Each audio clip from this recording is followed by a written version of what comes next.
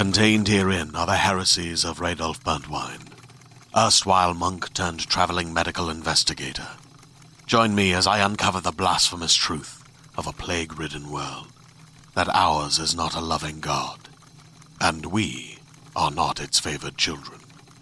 The heresies of Radolf Burntwine, coming January 2nd, wherever podcasts are available. Spanning the nerd world and feeding your fandom. Crash landed. From comics to video games. From the cinematic universe to television. This is Earth. Connecting you to the biggest stars in the industry. Something out there had discovered us. It's time for the Down and Nerdy podcast. Here's your host, James Witham.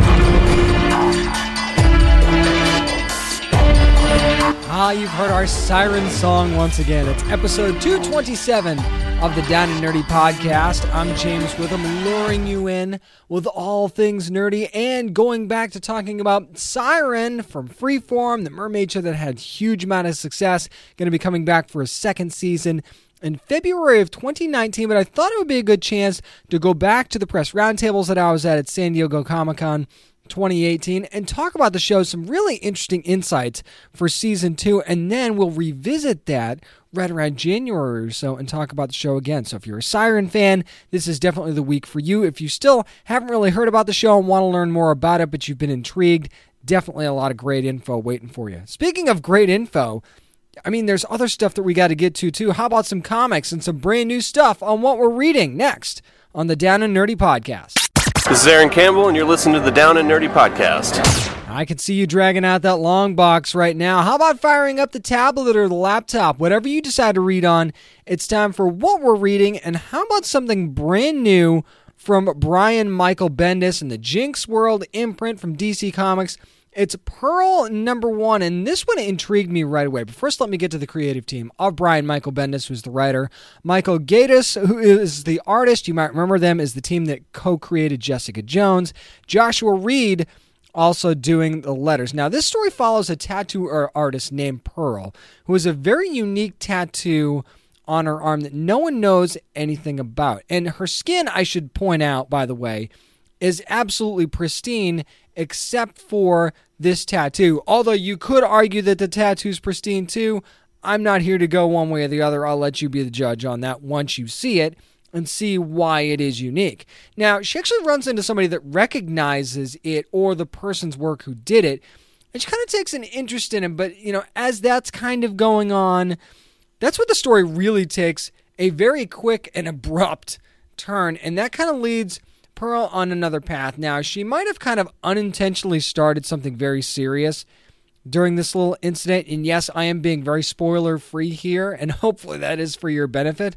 Now, things get very, very uncomfortable after this, and in her next encounter with someone who I guess you could call this person her boss, or someone that she deals with, and it gets very different, very uncomfortable, but the way it was portrayed, I thought was really, really great as far as in the story is concerned. Now, we kind of find out at the end that there seems to be two sides of this story as we jump ahead, and it remains to be seen kind of which side she's going to take or how she's going to play both sides of this, and something that she's been asked to do that she now feels like she has to do, or maybe she doesn't. That's kind of one of the things that makes this story interesting. Now, there's kind of one that she would choose, and then another that almost appears that's calling to her. And one thing that might be a tiny, tiny, tiny bit of a spoiler that I'll point out here is this deals with the Yakuza as well, which also brings another very interesting element into the story. But, I mean, when you're talking about a tattoo artist, then the art is very, very important for the story. And let me tell you right now, the art in this book is absolutely gorgeous. And I'm going to say that the Gaydos' work in Jessica Jones, which I thought was really, really great when they had that team going, I think this might even be a step up from that. And maybe that's blasphemous for me to say, but it was just such a beautiful book from start to finish. And there's kind of so much intrigue that's created around this Pearl character in the first issue and why she's unique. That word comes up a lot in this book, and that she is unique. So, and she's a very likable character right off the bat too, and for no particular reason other than how the story is told and how she presents herself in the story. And sometimes that's the hardest thing to do in the world, because yeah, she has a badass moment or two in this first issue, but it's just the way that she presents herself and kind of her being her sort of thing that makes her an interesting character. And I think that that's a credit to the creative team. Now, they also make it seem like she's just an ordinary tattoo artist too, though, which also creates a sense of wonder for the readers, because once you see this kind of thing happen, you go, okay, whoa, where did that come from? And then that adds a whole other level of intrigue to the story. So I am all in on this. If this is what the Jinx World imprint is going to be about, and if this is what Brian Michael Bendis is going to be doing in creating a whole new world and creating new characters for DC Comics as a whole, then I am all for this, man. This is a pull for me.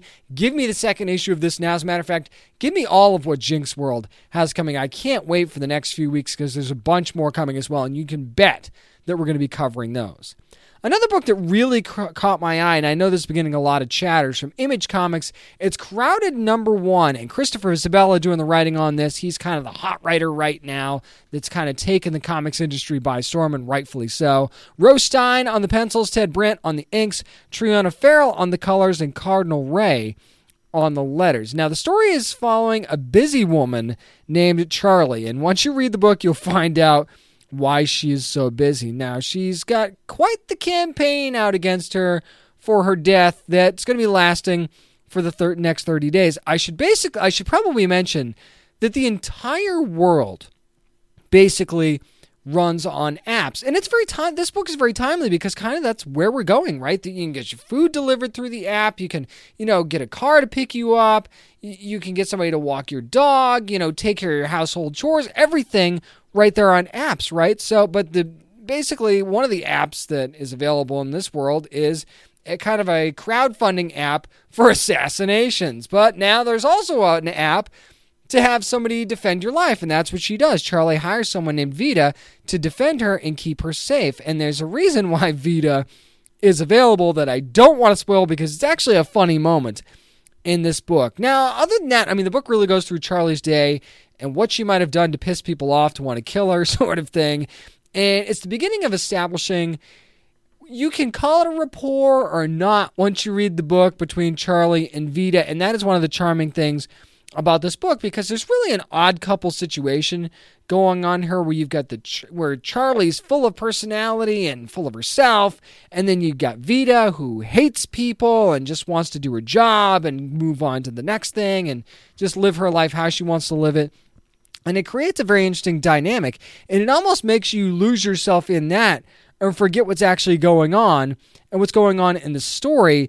But then you get violently shoved back into the fact that, oh yeah, someone's trying to kill her and this person's supposed to keep her safe. Now, there's something very enjoyable about them getting on each other's nerves throughout this story, though. And I think that that's one of the beauty parts of the storytelling in this book. But there is still a mystery that we're still left with as to why someone wants her dead. It kind of gets touched on a little bit, but not a ton. And let me tell you something about the art in this book as well.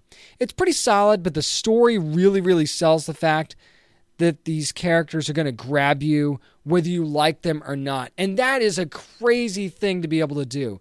These characters are not necessarily likable, but it's either the combination of them or the story that surrounds them that makes you like them and be interested in them. And that is, a tip of the cap to Christopher Isabella. But going back to the art for a second, there's a moment where they're inside the safe house, I guess you could call it. And this isn't really a spoiler because obviously if somebody's trying to keep you safe, they're going to take you to a safe house.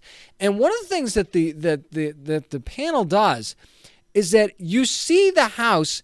It's almost like there's glass walls and glass floors all around it. That's not how the house is made, but it gives you a vision of this entire house. It's almost like if you were in a video game and you hit the map button and you got to see where your surroundings were, but in a 3D platform. I thought that was a really, really neat thing to do. You kind of get the layout of the house as Vita's describing it to Charlie, and I thought that was really, really smart.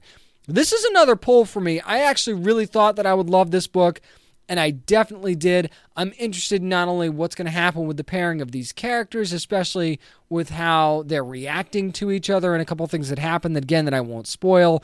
And not only that, but I want to know why there's a hit out on this woman. It might seem obvious, but I really don't think it is. I think that there's more to it, or more that has not been said, and it wouldn't surprise me if we find out about that sooner rather than later. But I'm really looking forward to more Crowded, and also more of Pearl #1 from Jinx World and DC Comics as well. That's going to do it for what we're reading. Up next, we're going to remain spoiler-free and talk about the first 7 episodes of Netflix's Disenchantment. That's next on the Down and Nerdy Podcast.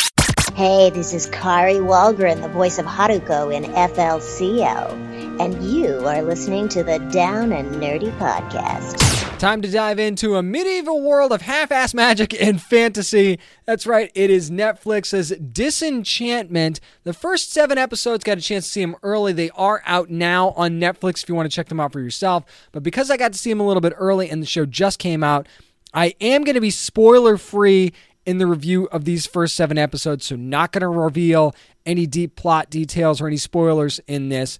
So you are safe if you haven't gotten a chance to watch any of these episodes. Now, I will tell you about the characters, and again, this isn't really a spoiler because you know about Lucy already, and we'll get to that in a second. But this story does follow Bean, who is Princess Tiabini. You have Elfo, and you have Lucy. Now, Princess Tiabini is kind of your typical, princess that's rebelling against the king, that doesn't want to get married for the sake of alliances. And then you have Elfo, who kind of left the home of Elfworld for a search of a new life and actually to live a life. And then you've got Lucy, who is a demon that has possessed the princess. Now, the world that they live in is called Dreamland, which that's debatable as to whether it is or it isn't. But, this story really ends up being, especially after the first couple of episodes, it's sort of a typical rebellion story against a king father who's kind of a douchebag, who's gotten remarried to a weird new wife, and with a son that is from that marriage, who, by the way, it's pointed out that this son is more significant in this story as the episodes go on, and I won't tell you why, because I feel like that's a little bit too much of a spoiler of future episodes, and that's something that's going to unravel as this story does, so I don't want to let that slip for you. But this show does have a constant direction, which is centered around kind of a clunky story at times, to be honest. Now, as far as the humor goes, I will say that the humor definitely has its moments, and there were a few times where I definitely had, actually more than a few times, that I had some laugh out loud moments. But it kind of fails to capitalize on the parody aspect of the medieval times with any consistency. And there's times where, it's like they're trying to make fun of Game of Thrones, and you're trying to make fun of elf stereotypes and magic and stuff like that.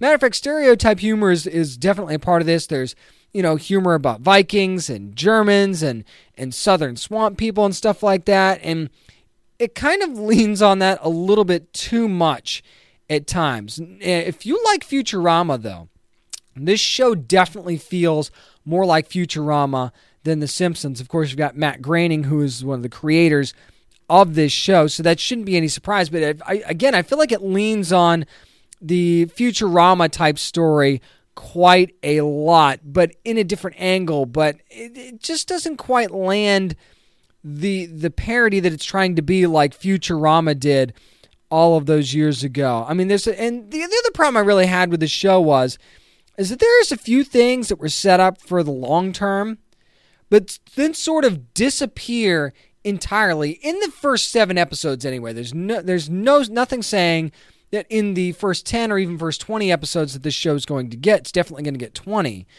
that won't be brought back to, but it's almost like it's not even hinted at certain points, some of these things. It's kind of either shoved to the side or it's casually dropped in there to remind you that this was still a thing from a couple of episodes ago, but it's not even really a callback at times.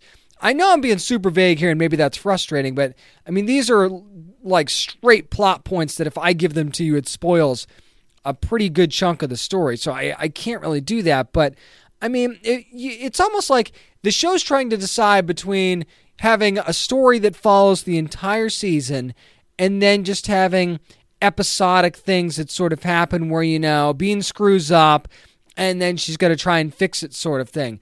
Kind of like, The Simpsons would do where Bart makes a mistake or Homer makes a mistake or Marge, and then it's encapsulated in that episode and then it's over. Sometimes it might be an Easter egg for an episode way down the road and it's funny for long-time devoted fans, but for really nobody else. But this show hasn't really earned that credit yet to be able to do that. And it tries so hard to be its own thing at times, but then it also tries a little bit too hard to be like Futurama at other times. And parody is a tricky thing because if you don't go all in with it, and maybe the show that's the arguable point here. It definitely keeps with the theme of parodying medieval times, like how child labor is a thing there, and executions and hangings and stuff like that, and in the square and all these other things, and how elves exist, and they do something kind of funny with fairies that's a part of the story. So it's not like they fail on it across the board, but it's almost like the best way I could describe it is it seems to not know what it wants to parody for the longevity of the show. It's almost like it loses its focus too much. It's almost like the show needs autocorrect. It's like, no, that's not how you're supposed to spell that word. Go back to what you were doing. You were doing fine there. Because that was one of the things that happened to me in a couple of episodes of the show. I'm like, all right, they're starting to get somewhere. And then it veers back off into kind of no man's land. You're going, wait a minute. They had a good thing going there.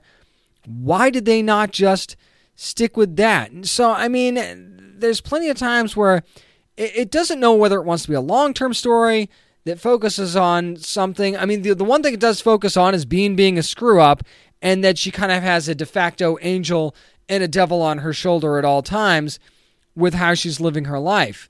And then you work in, stuff with her dad and things like that, and it's all fine, but it just seems to me like this show could be more than it actually is. Now, granted, I've only seen the first 7 episodes, but, I mean, you're getting 10 episodes in this first season, so it's like you don't really want to take that long to find your footing, do you? And, I mean, the first 2 episodes are about one solid story, and then that kind of ends, and then you're left with everything else, which would be fine if it was a nice transition, but I almost feel like they didn't really hit that transition point very well. Now, I've kind of criticized this show quite a bit, but I will say that I do like the characters as they stand on their own. You're not going to like the king and certain things that he does.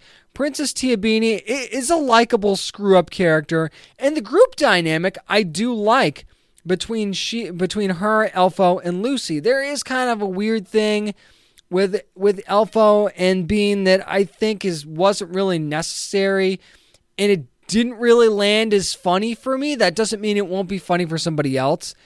And I get why they did it and why they thought it would be funny, but it just didn't. It stood out as more awkward than funny for me, and it wasn't what they were trying to do. It was the way it was being presented, which was kind of weird and awkward for me. And I don't think that they're going to let it go, although it has kind of been let go in some of the episodes. And again, there lies my frustration.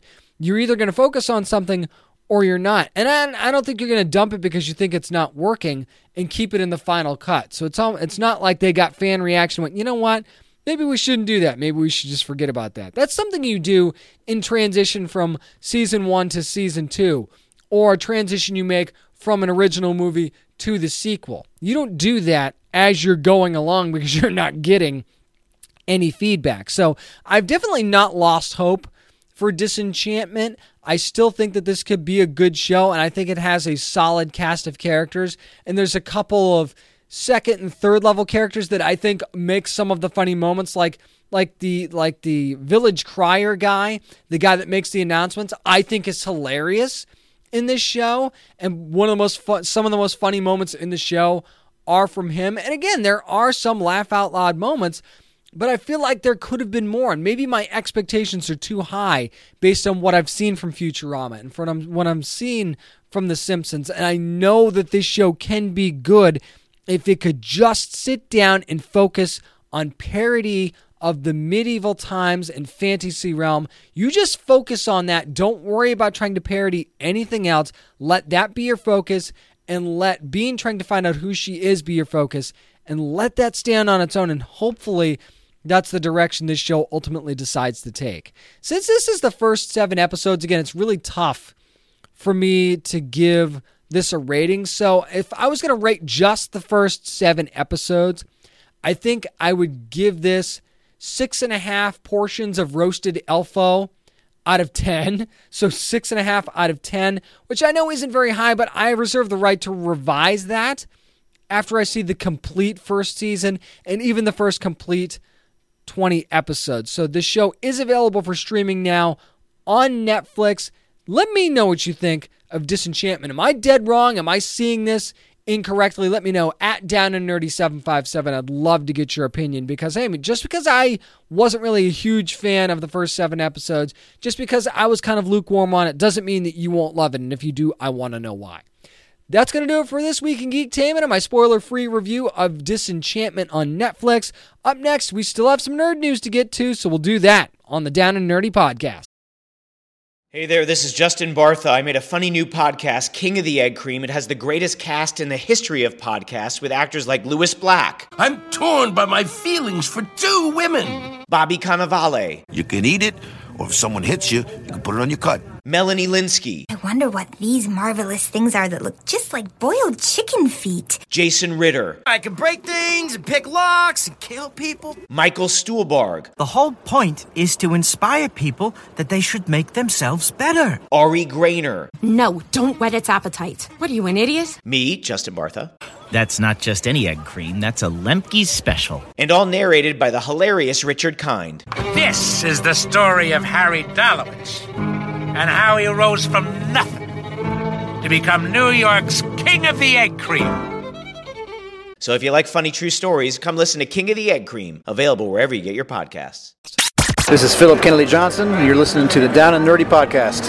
If you're looking for a little bit of willpower, we have it for you because it's time for nerd news. And I could not let the week go by without talking about this.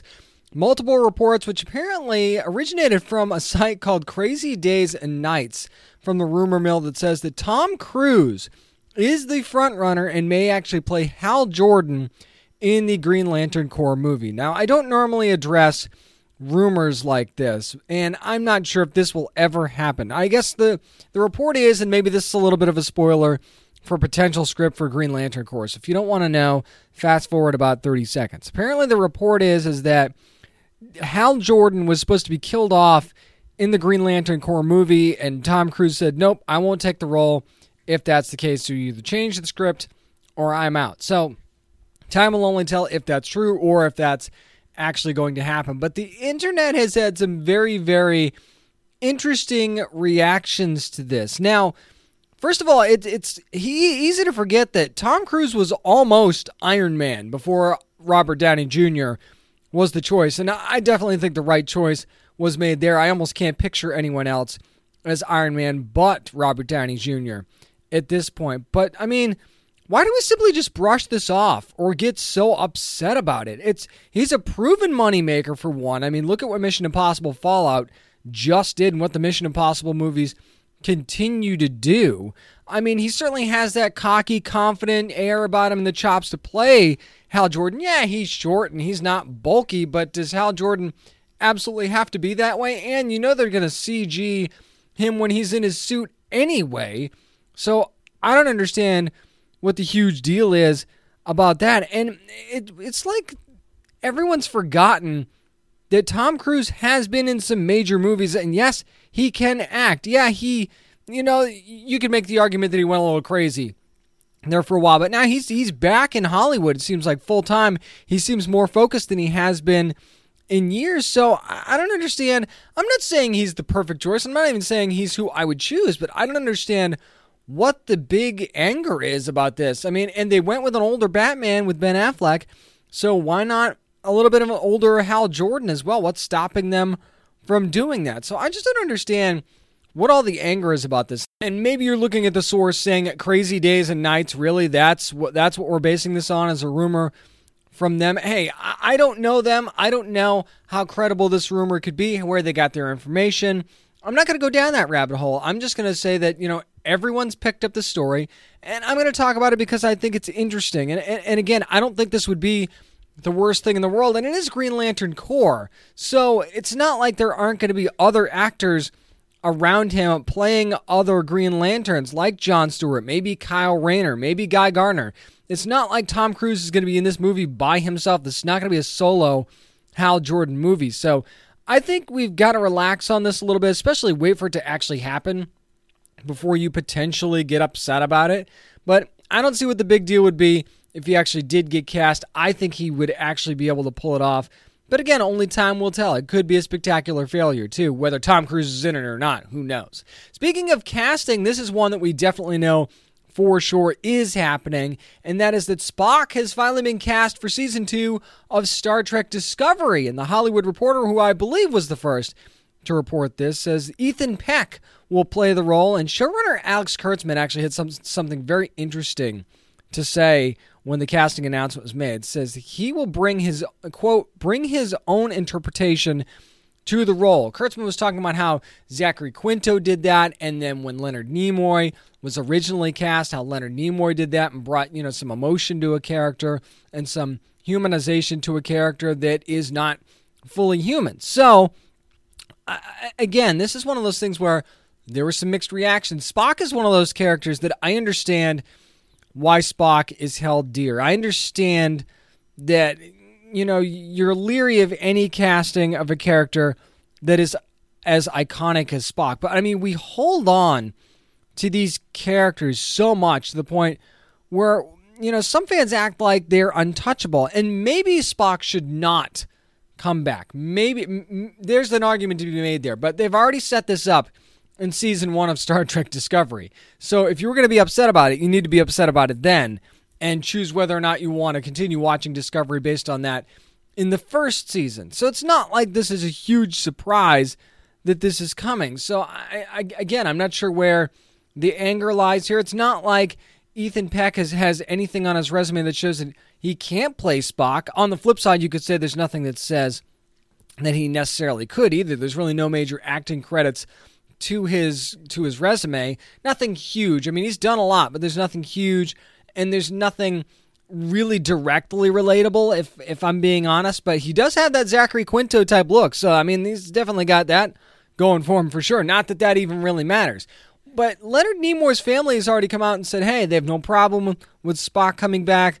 They've welcomed Ethan Peck into the Star Trek fold. Didn't necessarily give their blessing per se, but said that they're okay with this. They're okay with Spock being back. And remember, Spock is part of this timeline, again, and is Michael Burnham's foster brother. So, well, she's his foster sister, I guess is the better way to put it. So, it's either going to work or it isn't. And will this make Star Trek Discovery sink or swim on CBS All Access in the second season? I don't know. I guess it depends on how important of a role Spock is really going to be playing in this second season. It's very, very interesting because, you've got Pike is back and Anson Mount is going to play that role. And I think that might play a bigger role in this upcoming season. But again, I think a lot of this too could be based on how well Peck does as Spock. And that could, kind of expand the role a little bit. Obviously, as shooting goes on, maybe you say, hey, this is actually working out really well. Let's do more of this or not. Because you have these ideas, but you're also very fluid when it comes to how these things are put together. And if it seems like it's working, they're going to do more of it. So again, only time will tell. We haven't seen him in a trailer. We haven't heard word one from Ethan Peck as Spock. So again, this is one of those things where I think we've got to pump the brakes and hold on a little bit and wait till we actually see or hear something for the first time before we give an opinion one way or the other. And hey, Ethan Peck has a good chance to really do this. I just have a good feeling about this casting. I hope I'm right about this one. Here's something that makes perfect sense based on something that came out in the news from USA Network this week. Treadstone, a series that is set in the Jason Bourne universe, has been ordered right to series, which means it doesn't have to go through the pilot approval or anything like that. It is going to be a series on USA Network. Now, Treadstone does explore this right from the release from NBC Universal and Cable and Universal Cable Productions. It says that Treadstone explores the origin story and present-day actions of CIA Black Ops program known as Treadstone, a covert operation that used behavior modification protocol to turn its agents into nearly unstoppable superhuman assassins. Of course, you know the Jason Bourne movies, and you know how that story has unfolded so far. And this is going to follow some new sleeper agents, so we're going to see. We know that has definitely been expanded. We found out that Jason Bourne wasn't the only one throughout the telling of the story. And, you know, how they're, quote, awakened, that's part of this as well. Now, if you're wondering who's going to be writing this, it's actually going to be Tim Kring, who was involved in Heroes, the original Heroes, not Heroes Reborn. So take that for what it's worth. And he will serve as writer and executive producer. So, and we just found out that Shooter was canceled by USA Network. And because the shows aren't exactly the same, but kind of relatable, maybe this explains that away and you find out, well, USA Network says we don't really need this if we're going to have this, and we think this might be better. Anyway, so that's why you bumped that show. I mean, the one thing that gives me pause about this is that you saw what happened the last time they tried to do a Jason Bourne story without Matt Damon, and that didn't work out too well. No disrespect to Jeremy Renner. I actually kind of liked Bourne Legacy. Obviously, I didn't think it was up to par with the other Bourne movies that Matt Damon was in, but I still kind of liked it, and I don't think Jeremy Renner did a bad job. But again, it just shows that the franchise was vulnerable without its stars. So you better have a really good story in order to make sure you capture people's attention. Or maybe it'll be different on TV. Maybe this just works better on television at this point, especially if you're going to be introducing new characters and new sleeper agents, which I actually think... Again, how many times have I said on the show, just introduce a new character. Don't reboot the old one or try and drag them onto television, play it by a different actor. No, just create new characters and sink or swim based on that. Let that be what pushes you forward, and that's what they're doing. So, and it'll either work or it won't, because there's 1,000 different shows waiting to replace it, I'm sure, because TV is exploding right now. So I'm just interested to see how many agents we're going to get. Is it going to be a couple, or are we going to see several over the course of a season? And what are the antagonists here? Is it going to be serialized or not? I think that there's a lot of questions that still need to be answered. But I mean, as a Bourne fan, I'm going to check this out regardless. So I don't know where you're at with that. One more thing before we move on. What the hell is going on at IDW Publishing? Yet another exit. This time, it's President David Ozer, who's leaving the company to pursue independent producer opportunities. Now, this is the fourth major exit in 5 months at IDW, and these are big names that are leaving the company, and names that had been with the company for a while. So, I mean, if you're with IDW, you got to be wondering, okay, what's going on here? And you don't necessarily leave a job if you're super stoked with where you're working. You know what I mean? I'm not putting words in anybody's mouth, and I've known some people that have worked with IDW and have had nothing but good things to say. I'm not saying that there's anything wrong with IDW at all. I've had nothing but good experiences personally with the folks at IDW. I love IDW, but at the same time, if you're looking at this from the outside looking in, you've got to think, you don't necessarily leave your job if you're happy there and or you're being paid well. And I don't know what anybody was getting paid. I don't think that that's played a factor in any of this, not the impressions that I've gotten from the stories that have come out. So it's just very weird that this all seems to be happening in such a short period of time. And then there's this, and I'm going to be really careful about this one. Bleeding Cool is reporting that IDW president and publisher Greg Goldstein has hired Lisa Bloom. If that name sounds familiar, Lisa Bloom's been part of a lot of the high-profile media sexual harassment cases, and her firm has, to defend against possible sexual harassment allegations, and the Me Too movement might be involved here as well. Now, I'm not saying that any of the previous departures have anything to do with this, and IDW said no comment on this up to this point. I'm certainly not going to be somebody that comments on an ongoing legal investigation or court case or anything like that. But if this does come to fruition, and this does end up being the case, and this is something that pops up on the radar at some point, it might explain some of the turmoil within IDW and some people wanting to leave the company. Again, I'm not saying that this has anything to do with it or that this is even a thing. This is just something that's being reported by Bleeding Cool that has not been commented on by IDW. But it's one of those things where if you think the boat might be rocking and you have a chance to get off before it sinks, you're going to do that. So there's a possibility that several of these names thought, okay, and even though they probably didn't do anything wrong, thought, I better get out of here before this starts to get ugly. Now, by no means do I think that this could sink the ship at IDW. I think the company has a lot going on. There's a lot of great people that work with IDW. They put out an amazing product. And if something if something's going on that shouldn't be, the higher ups at IDW will handle this and it will be dealt with, because that's the kind of company that IDW is, in my experience.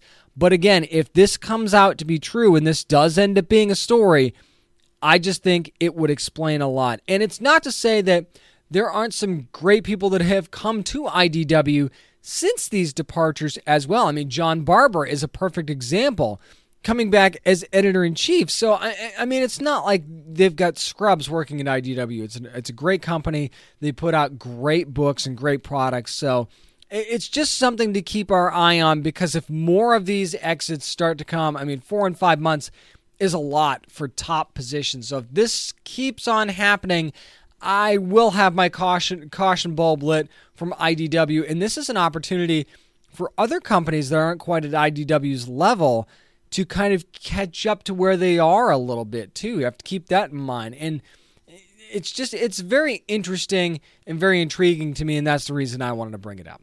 That's going to do it for Nerd News this week. Up next, we're going to take a very, very early look at Season 2 of Siren on Freeform. I'm going to talk to the cast and producers next on the Down and Nerdy Podcast. This is William Powell from Siren on Freeform, and you're listening to the Down and Nerdy Podcast.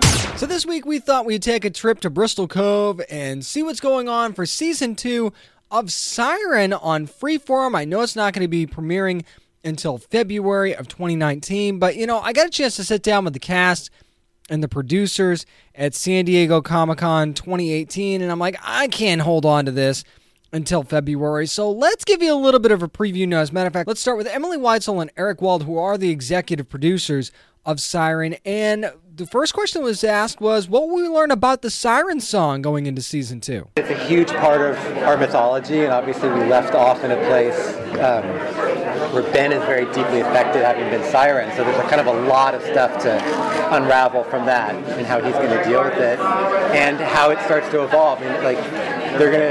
We're going to learn more about how the Siren song works, and there might be some others that get exposed to it as well. And so, as we know, it can affect people in different ways. So there's the negative Siren song and the more loving, positive Siren song. So we'll play with both those things as well. And also, we're going to explore what it means to the mermaids when they sing it, how it feels for them, and how they experience it. Next up, you knew this had to be asked. What new characters can we expect in Season 2, and how will they fit into the existing story? I think the most obvious at the end of the last episode with that phone call from Maddie's mother, that's definitely a character that's going to come into it and sort of create a lot of conflict for Maddie and the other characters.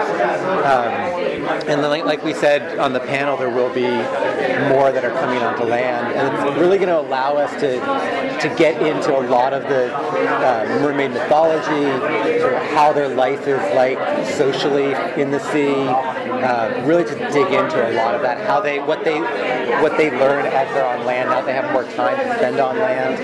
I think it's just a lot of chances to really dig into that in an interesting way. Next up, I get a chance to ask Emily and Eric, will we get to learn any more about Ben's family and their history as well coming up? I feel like we kind of barely scratched the surface in season 1 of Ben and his family and that history. We're going to get a little bit more of that in season 2 as well?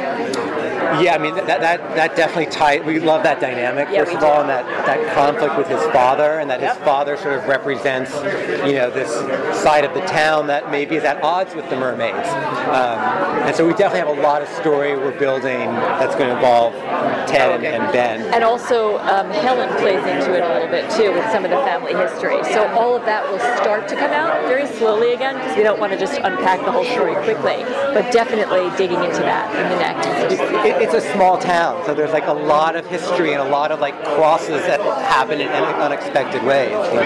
Another question that seems obvious if you were a fan of Siren last season, Emily and Eric were asked, where is Ben and Maddie's relationship heading into season 2? Ben's got a lot to deal with, and they need to repair that relationship. And we do ultimately want them to be together, but it's going to evolve in a way that's different from season 1. We'll see Ben sort of taking steps to deal with his addiction early on, and we definitely want, that's a relationship that's important to us. But also, and it's another aspect of that, even that relationship that I think we like to tell, which is that it doesn't have to be this traditional, we had a big fight over something that's complicated, we're breaking up, and now we need to find new love interests. And I think we always want to tell it in the most complicated way, that the love is clearly there. So how are they going to get through this? What are they going to do about it? And who else is going to play into it?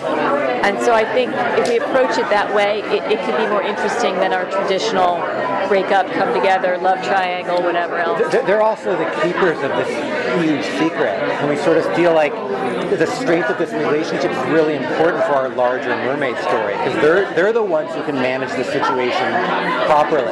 And there's sort of all these other forces that are threatening to either expose the mermaids or it could get really bad. And we feel like Ben, Maddie, and Rin together are the ones that can kind of save the situation. So that relationship is critical. Which could also be a twist in the story of Maddie's mom coming to town as well, which is that she and her dad have a big secret, and how's her mom's going to feel on the outside of that. So how's that going to play into their dynamic? Next up, it was the cast's chance to sit down in the Siren press room at San Diego Comic-Con 2018, and first to sit down actually was Fola Evans-Akingbola, and I got a chance to ask her right off the bat, how much will we learn about Maddie's family now that it looks like her mom might be joining in on the dynamic? How much are we going to learn about your family and your mom possibly coming into play at some point in season 2? Yeah, I think a lot more. I think that's going to be a big storyline for Maddie. I think in season 1 you definitely got to learn about her in relation to, I guess, the men in her life, her dad and her boyfriend, which is fine. She loves them a lot. But in season 2, I think we're going to see how she is as a woman independently, but also, as you say, that family dynamic. Her mum coming back, which is going to be a painful dynamic for her to deal with. So she's got kind of a lot that she's juggling and trying to work out. So I think this is going to be interesting. Yeah. So then, as we were chatting, Aline Powell, who plays Rin, and of course Alex Rowe, who plays Ben, sat down as well. So, I mean, who better to ask about Maddie and Ben's relationship than the actors themselves? I'm rooting for them. Yeah, me too. I really want them to be able to grow from the difficulty, rather than necessarily crumble from it. Yeah, I think the first thing that you need to do is realise that you've got a problem. Yeah. And I think that Ben has now realised that he's got a problem. I think he has been doing his best to act,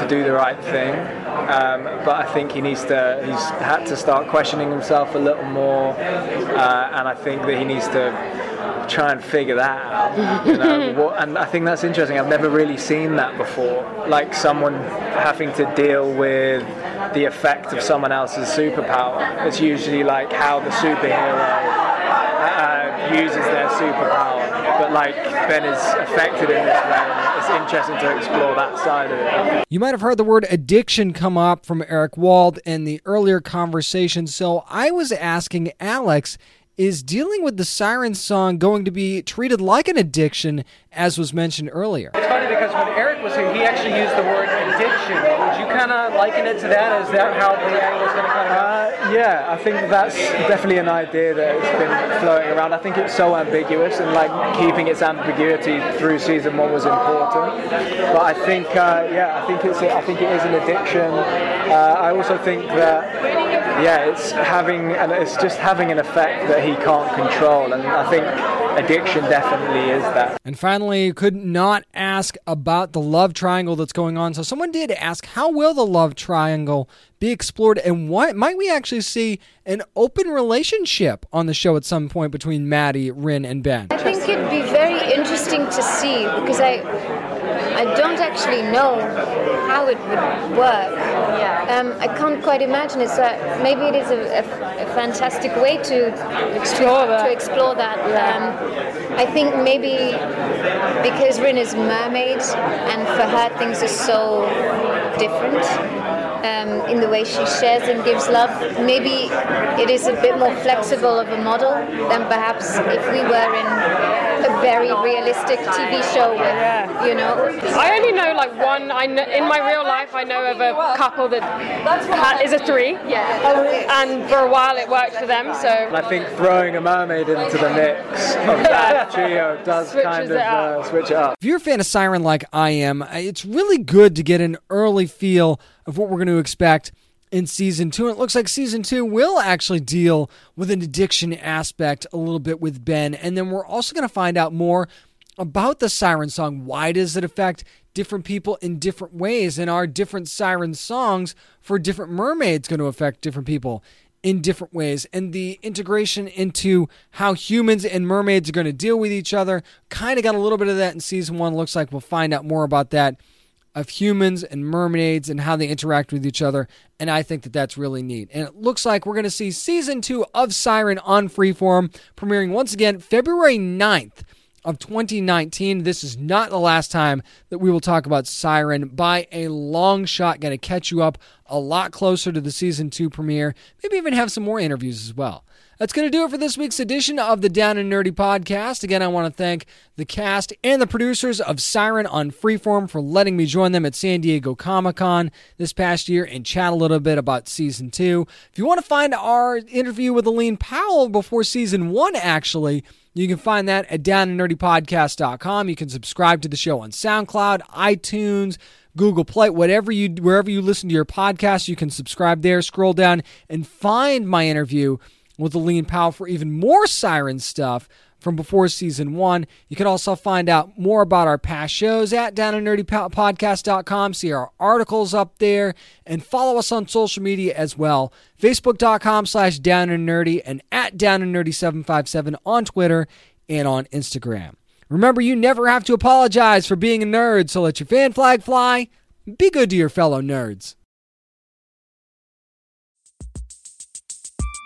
Have you ever watched a futuristic sci-fi movie and wondered, but wait, could any of this really happen? And will I live long enough to see it? That's what our show Hypothetical is about. I'm Carrie Bechet, and on this podcast, we ask what-if questions about the future. Like, what if we could read minds? What if the world's digital data was erased all at once? What would happen if the Yellowstone supervolcano erupted?